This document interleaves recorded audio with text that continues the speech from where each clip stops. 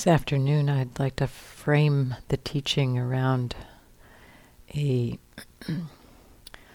kind of a famous story from the suttas. Most of you, I think, will have at least some familiarity with this story. Many of you will have a lot of familiarity with it. It's the story of Bahiya.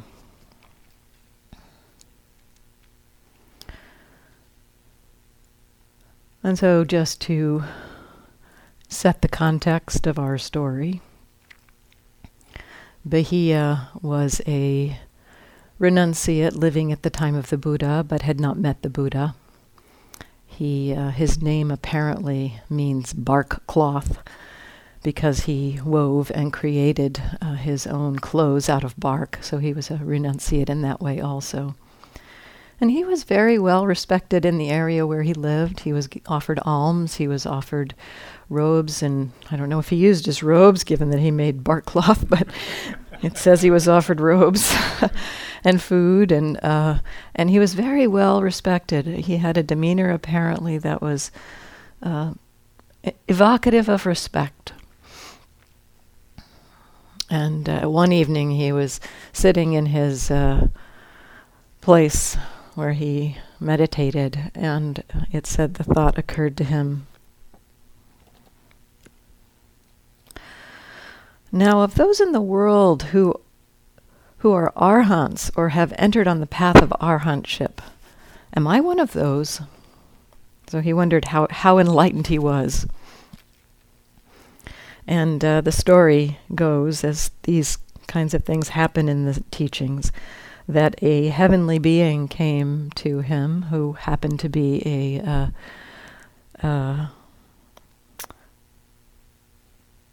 reincarnation of a blood relative. So there was a kind of connection between this heavenly being and Bahiya. And this heavenly being had some compassion on Bahiya and said, you're not an arhant. You haven't entered on the way to being an arhant, and in fact, you don't even have the practice whereby you could become an arhant. And so Bahiya said, a little bit crushed, said,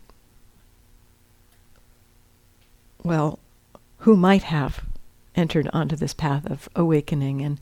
And this heavenly being said, well, there's the Buddha. He lives up north. You might go see him. So Bahiya started a journey and went to find the Buddha. And he found the monastery where the Buddha was staying and asked the monks, okay, where's the Buddha? I have to talk to the Buddha.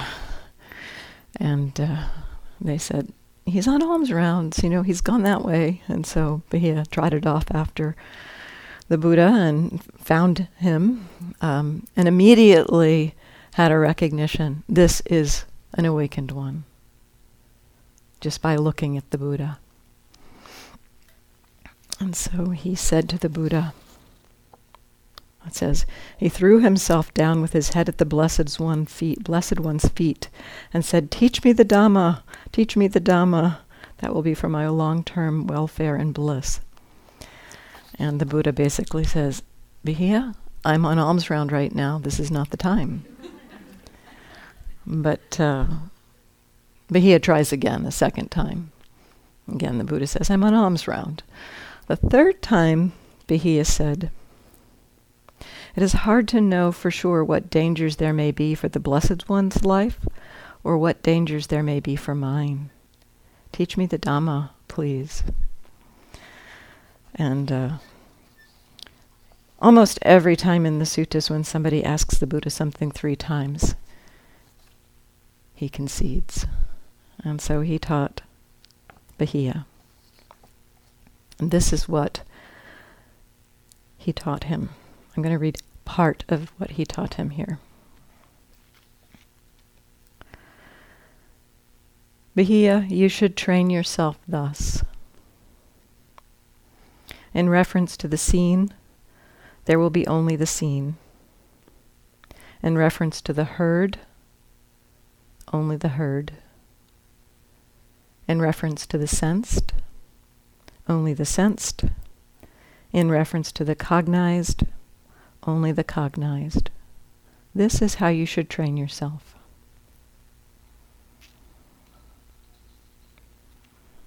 So I want to look at that part for a bit, because really it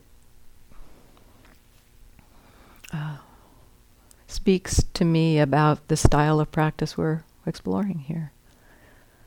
We're receiving experience and exploring the possibility of recognizing this is what's happening in the present moment. Seeing is what's happening in the present moment. The cognizing bit is, any mental phenomenon. So thinking is what's happening in the present moment. Aversion is what's happening in the present moment. That seems to be the instructions the Buddha is offering Bahiya here.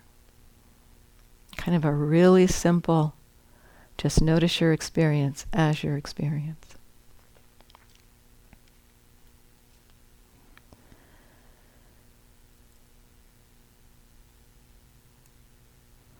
To me, they also point to, in the seen is only the seen, in the heard is only the heard, also points to that balance of mind that we are looking at and exploring, the checking the attitude and seeing, is there any reactivity?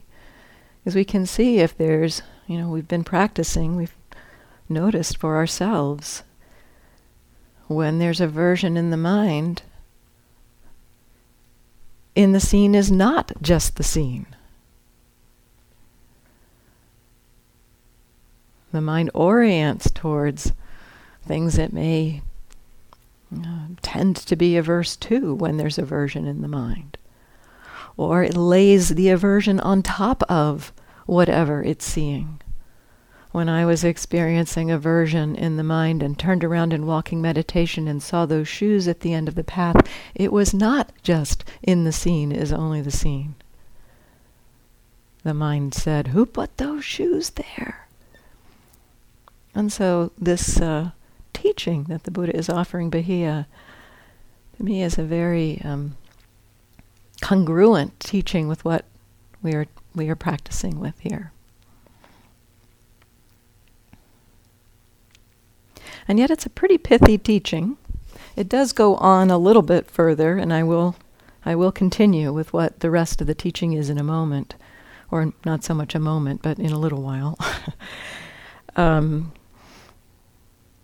But I'd like to look at some other teachings in the suttas that also explore this terrain of what does it mean in the seen is only the seen. How might this be practiced? What might be the experience of in the seen is only the seen?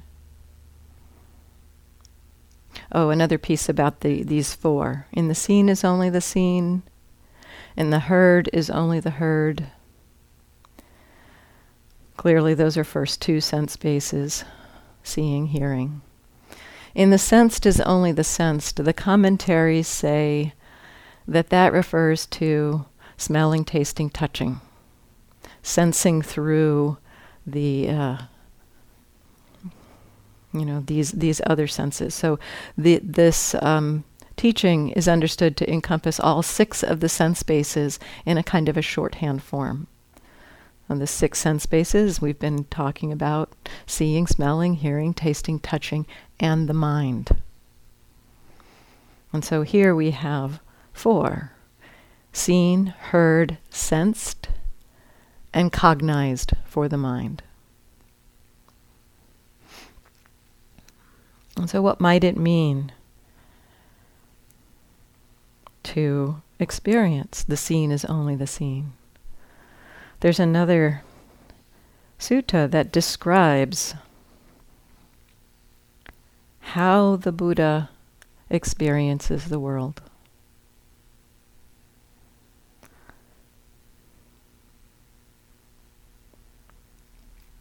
This is from a sutta in the Anguttara Nikaya, 4:24. It's called the Kalakarama Sutta.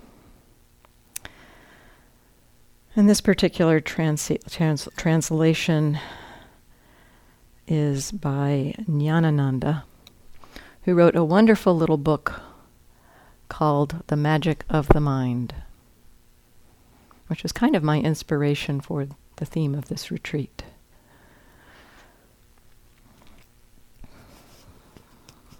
And so here's how the Buddha describes that he relates to these 4 areas of experience. And again, the pattern is repeated for each of these 4 areas. The Buddha refers to himself here as Tathagata, a Tathagata, one thus gone, I think is the literal translation of Tathagata. So it begins, he says,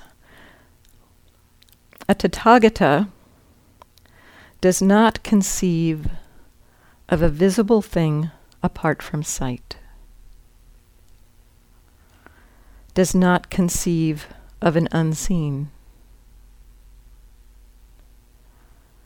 does not conceive of a thing worth seeing, does not conceive of a seer. Likewise for the other 3. Does not conceive of an audible thing apart from hearing, a thing to be sensed apart from sensation, does not conceive of a cognizable thing apart from cognition. Pointing to the way in which our minds do their thing in relationship with the world.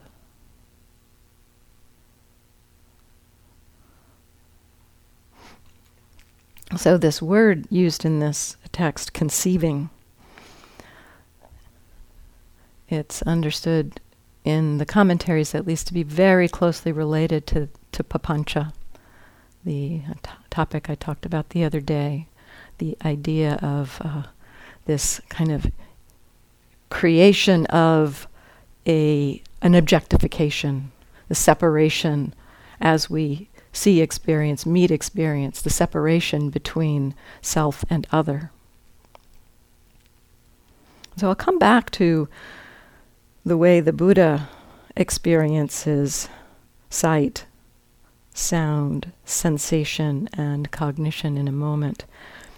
But there's another description in the suttas of how an ordinary person relates to these same 4 things.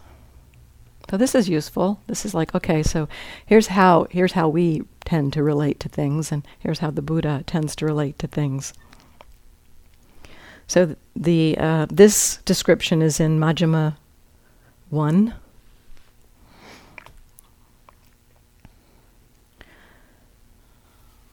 So I'll read this and then reflect on this piece a little bit.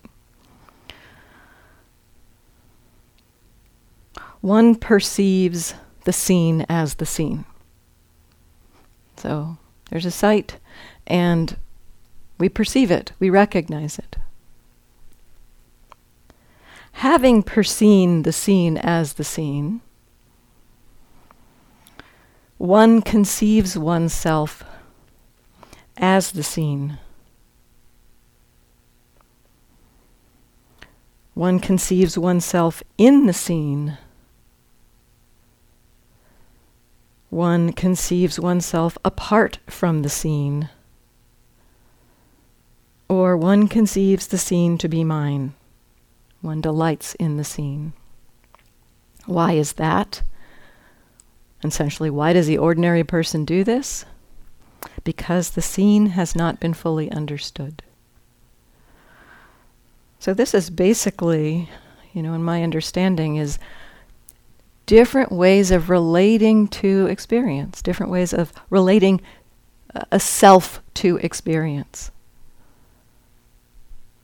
So, different forms of self-relationship to objects that are described here. I am X. I am in X. I am separate from X. Or X is mine. And I think we may be familiar with these flavors of relationship of our sense of self to experience. I am my body, perhaps. Or I am my feelings. I am angry. I am in, maybe I'm in my body. That I am a kind of something looking out from inside of my body. I am in my body. I am separate from something. This to me is the othering, the recognition or the sense of I'm here, that's there, the separation. I am separate from you.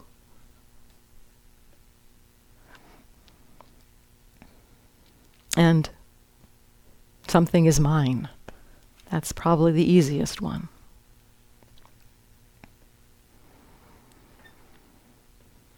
So these are, we can be curious about in our experience when we recognize a sense of self. And, again, I have to keep saying, don't try to do this, or, don't start thinking about this and carrying a piece of paper with these 4 ways of constructing a sense of self and checking them out every time you notice a sense of self. It's like, I just like reflect on this from time to time.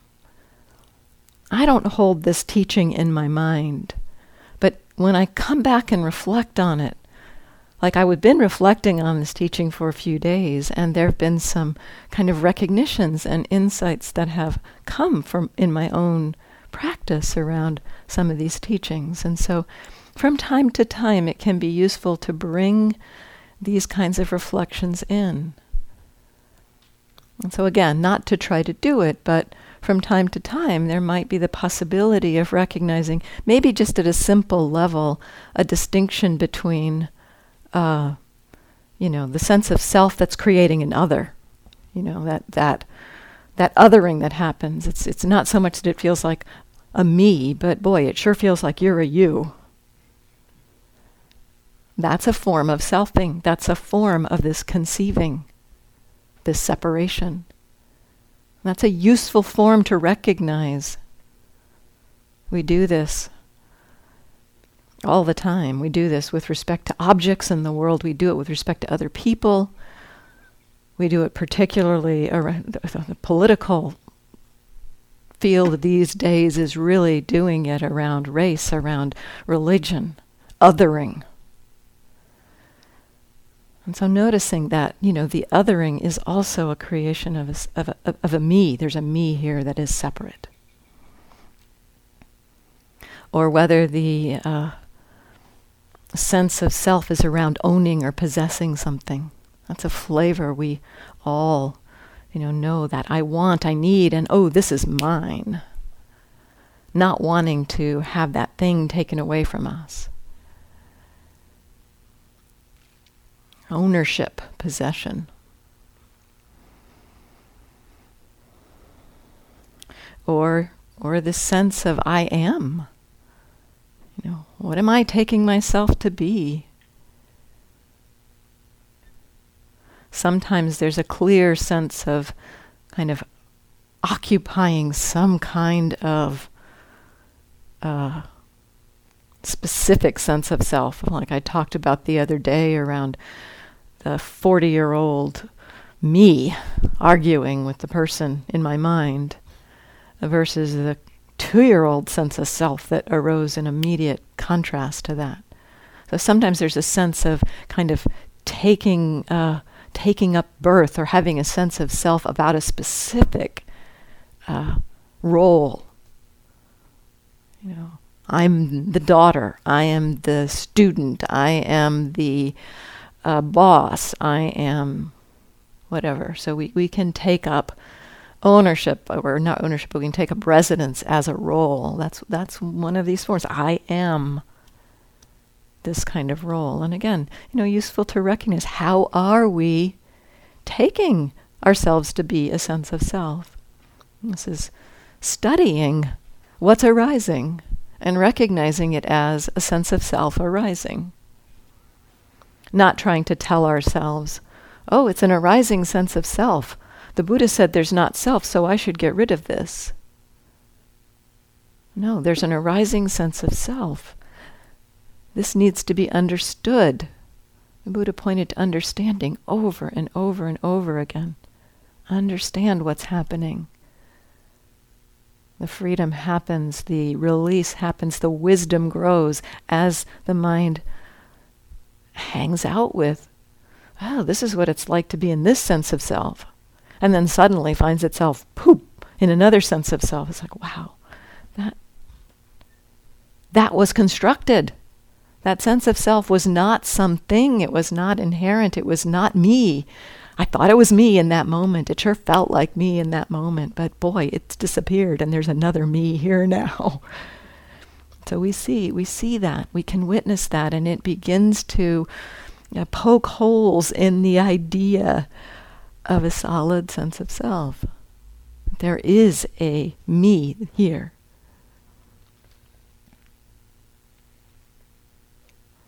There's sometimes a kind of a much more, I'd say,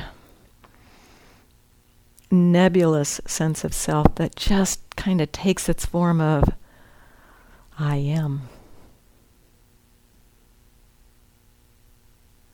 Not I am anything in particular, but I am. It's this like identification with existence, with being.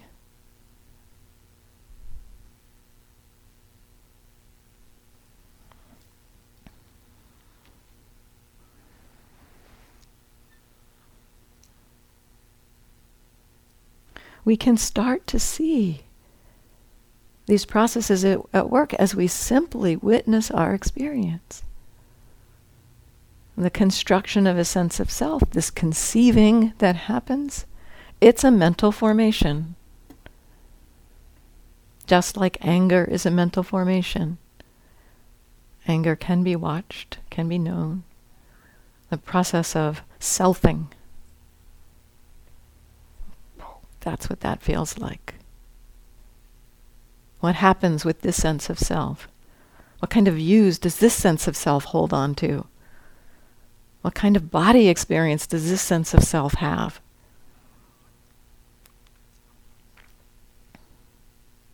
A curiosity about just watching the process at work. Watching the process at work.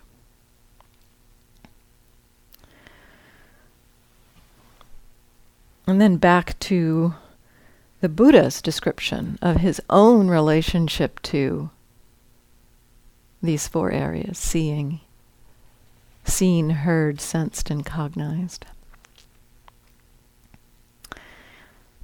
We'll look at this from the perspective of sight, not looking at it, and we won't go through all four of the areas. We'll just go through it with respect to sight.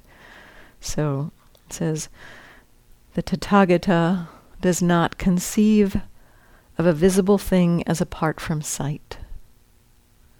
So this, to me, points to that very thing we were exploring with Papancha. What Papancha does is it creates the idea of a thing that we have seen. It reifies the sight into an entity, into an object. And so the Buddha explores his own experience as this does not conceive of a visible thing apart from sight. So sight is what's happening. And there's an understanding, my sense is there's an understanding that what that is a process in our bodies and minds, doing, seeing. the perceptual process of recognition is not followed by that kind of taking that perception to be a thing out there.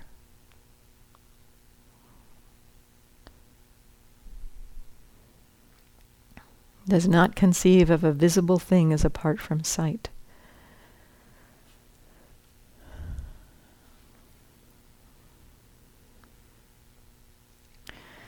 Does not conceive of an unseen. This one is not so well described in the commentaries as far as I can tell. It's some, I can't, I didn't follow the explanation. But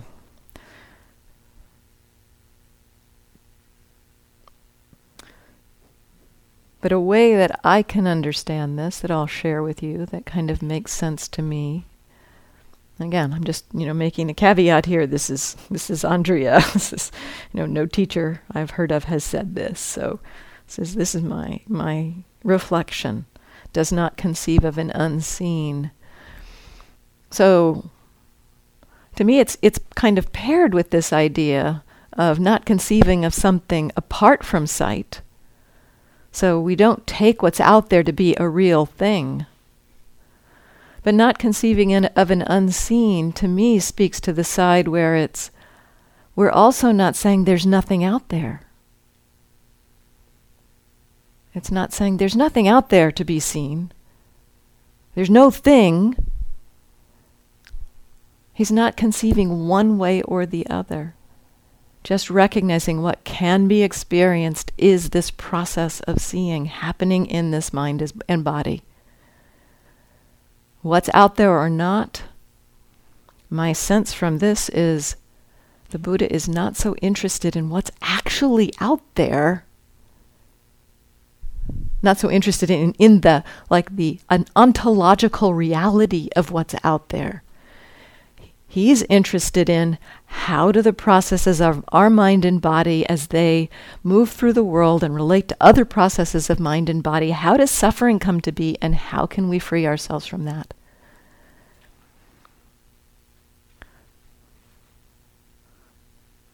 The ontological beingness of the world didn't seem to be an important exploration in terms of freedom from suffering. So that's my understanding of the Tathagata does not conceive of an unseen. It's neither saying there is something out there or there's not something out there.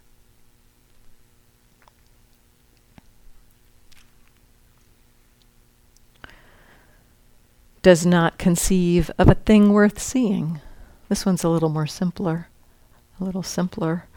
It's exploring a thing worth seeing implies a craving, a wanting, a desire.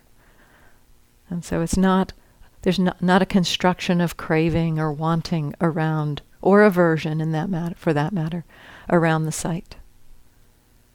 There's just sight, understood to be sight.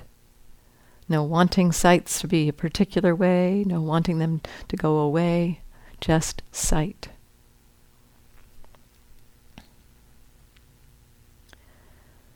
Does not conceive of a seer. Or does not conceive, I am seeing. Does not conceive of a me, an I, a sense of self. Does not conceive of a self that is doing the process of seeing.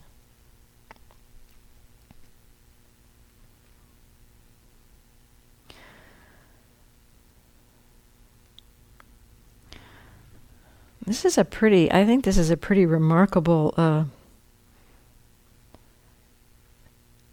explication of the ways we tend to relate to experience in our with our delusional tendencies. We tend to conceive of something apart from sight. Mostly we don't think there's nothing out there, but as we begin to recognize, wow, it's all happening in the mind, we might begin to say, well, then there's nothing out there, it's all illusion, nothing makes a difference anyway. And the Buddha clearly did not say that. He clearly had us in relationship looking at how we impact each other with respect to suffering and freedom from suffering. We construct craving around experience, greed and aversion, and we're almost always in the posture of, I'm the one seeing, I'm the one intending, I'm the one doing, I'm the one thinking, I'm the one feeling, I'm the one things are happening to. This is just a very habitual and very deeply conditioned habit in our minds to relate to experience in these ways.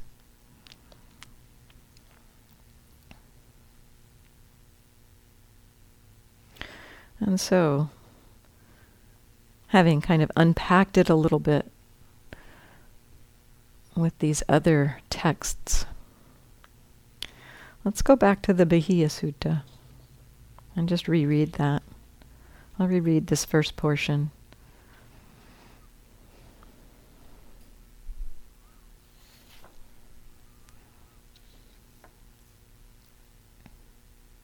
These are instructions the Buddha is offering us. Very simple instructions. You should train yourself thus. In reference to the seen, there will be only the seen. In reference to the heard, only the heard. In reference to the sensed, only the sensed. In reference to the cognized, only the cognized. That is how you should train yourself. So that training, what we're doing here, we are exploring this in our practice. We're noticing what's arising. And we're noticing the various mental functions that come into play around seeing, hearing, sensing, and cognizing. Every sight includes the mental functions, or the participates in, I should say. Every sight begins a participation in the mental aggregates. The sight is known. The sight is felt. We feel it. Pleasant, unpleasant, or neutral. The sight is perceived. And then mental formations begin. Oh, our mental formations are there in the first place, which they are, and that conditions how we see.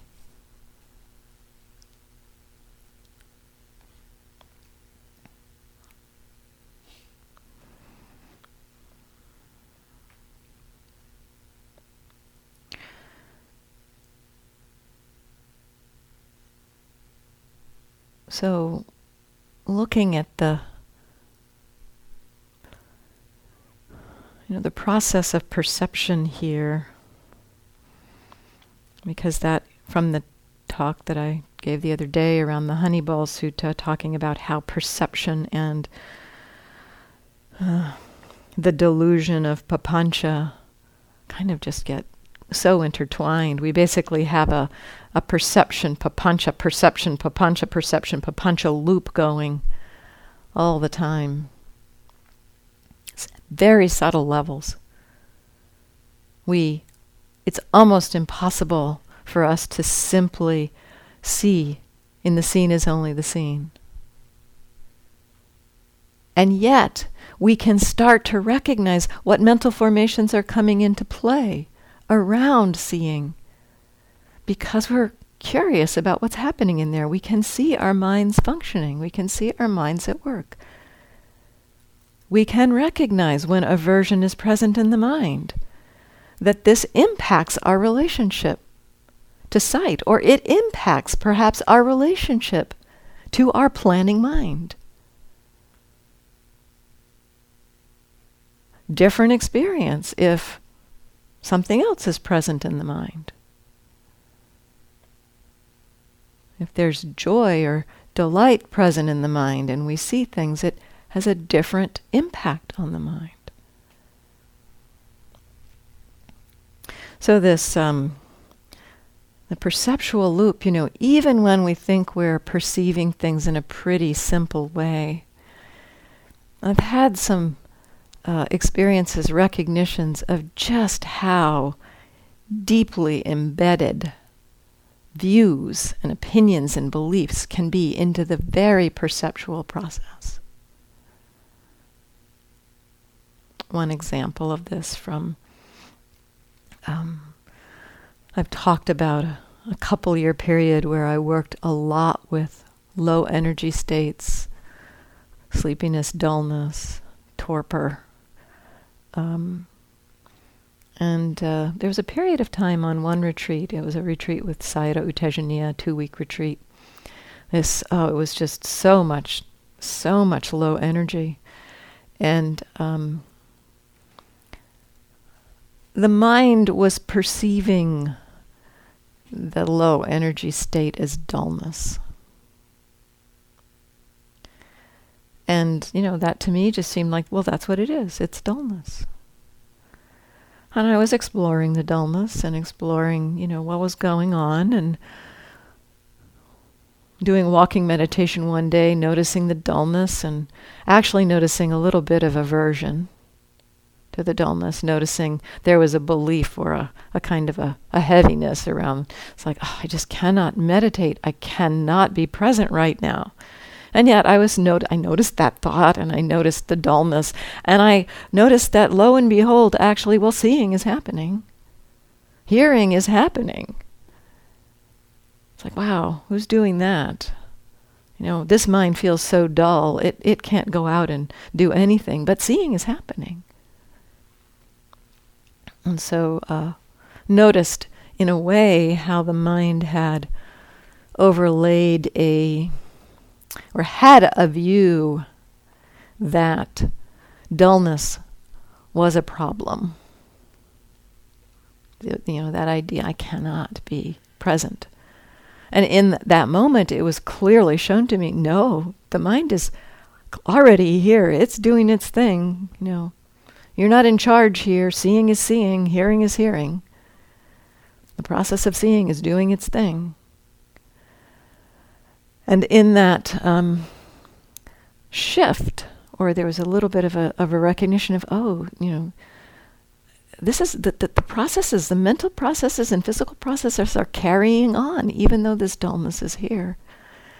And there was a shift in the mind that began, and I don't know how this quite happened, whether I chose to do this or I thought about doing this, or whether it was just wisdom that decided to re-perceive the state of dullness.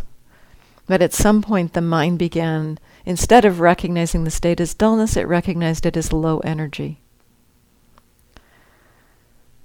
That had a much more neutral flavor to it.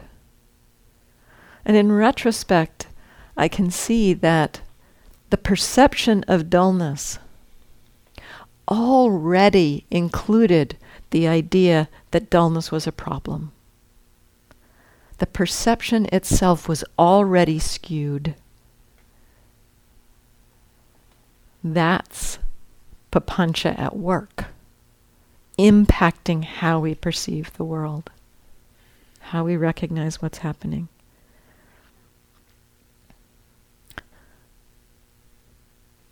So again, seeing or hearing about this teaching, it's our practice is not to try to stop feeling perception, mental formations around our sense experience, but begin to be curious about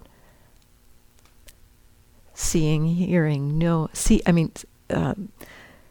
feeling, perceiving, knowing, and mental formations that are happening.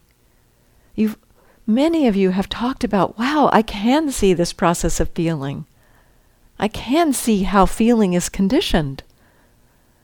I see that, as I eat food, the feeling tone of food even is conditioned based on what I ate right before that. So watching it, seeing the process of the conditioned nature. My understanding is when the Buddha says, and I don't know that this is, I don't know what the Buddha actually experiences. The mind of the Buddha is unknowable. It's said in the suttas, we cannot know what the mind of the Buddha is.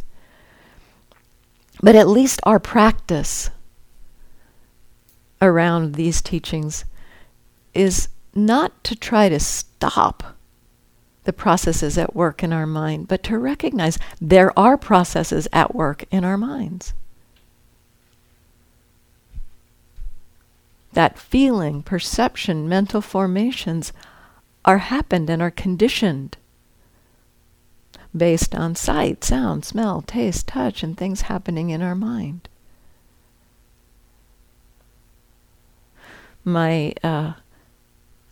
One possibility of what the Buddha might mean when he says, in the seen is only the seen, is that there's the process of seeing. And the entire process of seeing is fully understood to be comprised of feeling and perception and mental formations and knowing. And because it's fully understood, there's not the mind that goes out and believes what's perceived to be a separate thing. There's not a mind that believes there's something to cling to, something to hold on to, something to do with that. There's not the mind that constructs a me separate from what is known. But my understanding is that those processes still tumble on in the Buddha. They simply no longer, they're understood as tumbling on, and they no longer tumble on in the direction of suffering.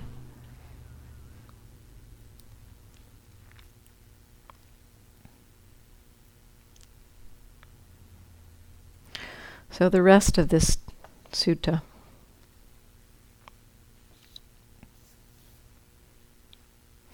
So the Buddha has instructed Bahiya, train yourself thus. In reference to the seen is only the seen, etc. So train yourself that way.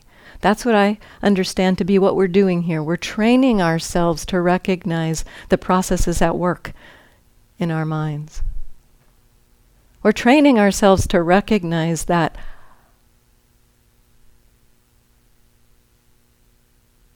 what we normally take to be reality when we're not clear is an amazing construction of our minds, that our experience that we're meeting is a construction of our minds, a kind of a magic show. And as an ordinary person, we fully buy into the magic show. In our training, we begin to recognize, oh, this is a magic show. Wow, it's pretty amazing. And so we're not fooled by the magic show into believing that that woman has actually been sawed in half. And, we understand it's a magic show, and yet it's like, wow, how do they do that? And so we begin to kind of see that it is a magic show, and then further we understand how the magic is done. And we no longer can be fooled by the magic show. So, the Buddha continues with Bahiya. When for you there will be only the seen in reference to the seen, only the heard in reference to the heard, only the sensed in reference to the sensed, only the cognized in reference to the cognized. Then Bahiya, there is no you in terms of that. And so the Buddha is basically saying, train yourself this way. You'll begin to understand it. And at some point, the understanding, oh, in the scene is only the scene. The magic show is seen through. The Buddha describes the understanding in terms of not self. Then, Bahiya, there is no you in terms of that. No conceiving of a separate self as apart from experience. Conceiving of self apart from that. There is no you in terms of that. There is no you in terms of experience. When there's no you in terms of that, there is no you there. The understanding that the processes of body and mind are doing their thing, carrying on, seeing sees, hearing hears, feeling feels, knowing knows, intending intends, loving loves, frustration frustrates.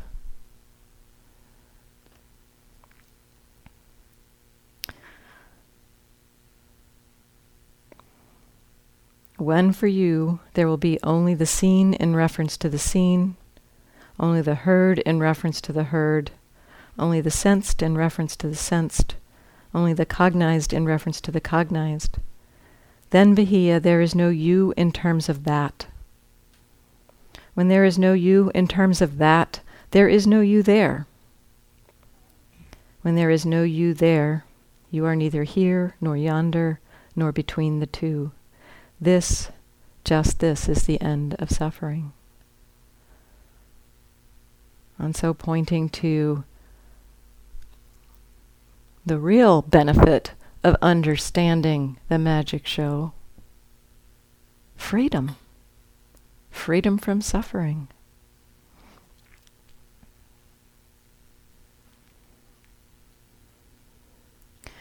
Something I like to reflect on about this teaching is it's clearly got two sections to it. There's the instructions. Here's how you should train yourself. This is what we're doing. The practice that we're doing is very in line with these instructions that the Buddha offered Bahiya. And the result piece of this sutta, which is, when you train yourself in that way, an understanding arises. Freedom is the result. The understanding of not self is the result of this. It's a natural result of orienting to see our experience from this simple perspective.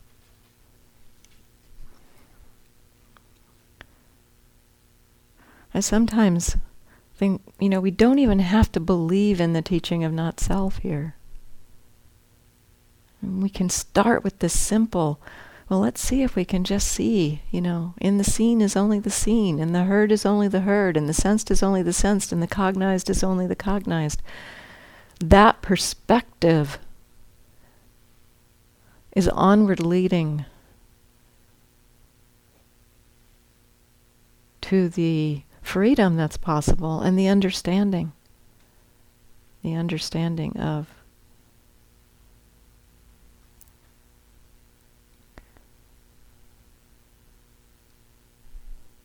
not conceiving of a seer.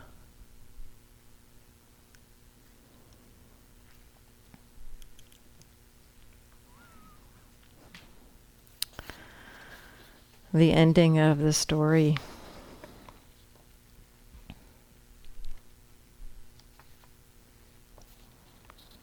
Bahiya has heard these teachings. Bahiya had really good samadhi, apparently. He probably had really deep commitment to ethics, because just hearing this teaching from the Buddha was sufficient for him to be completely awakened on the spot. I envision that while the Buddha was saying this to Bahiya, Bahiya was practicing and experiencing in the moment. It's like a guided meditation. The Buddha gave Bahiya the perfect guided meditation for him in that moment. And he got it. Freedom. He was so grateful he wanted to ordain with the Buddha. Oh, no, it doesn't say that. That's not in here. I thought somebody else must have inserted that. Pretty much immediately after this incident of the Buddha offering these teachings to Bahiya and Bahiya becoming enlightened, Bahiya was killed by a cow. Killed by a cow who'd separated from her young calf, and maybe Bahiya had inadvertently walked between the cow and her young calf. The cow killed Bahiya.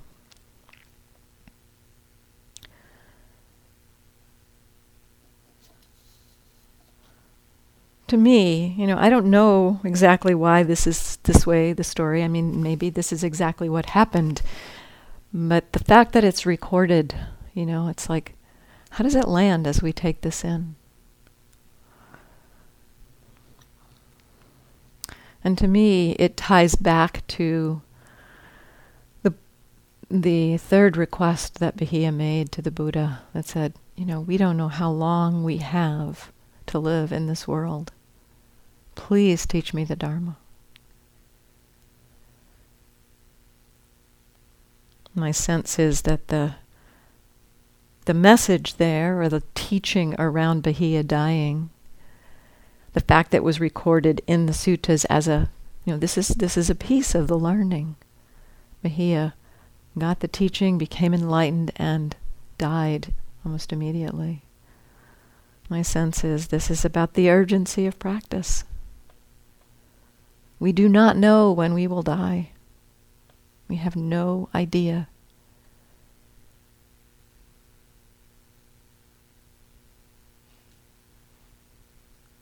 Now is the time for practice. Now is the only moment we have. How do we want to relate to this now?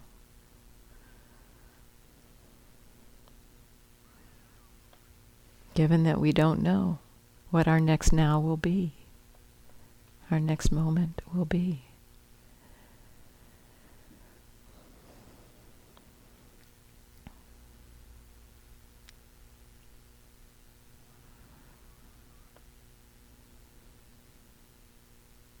Let's sit for a couple of minutes.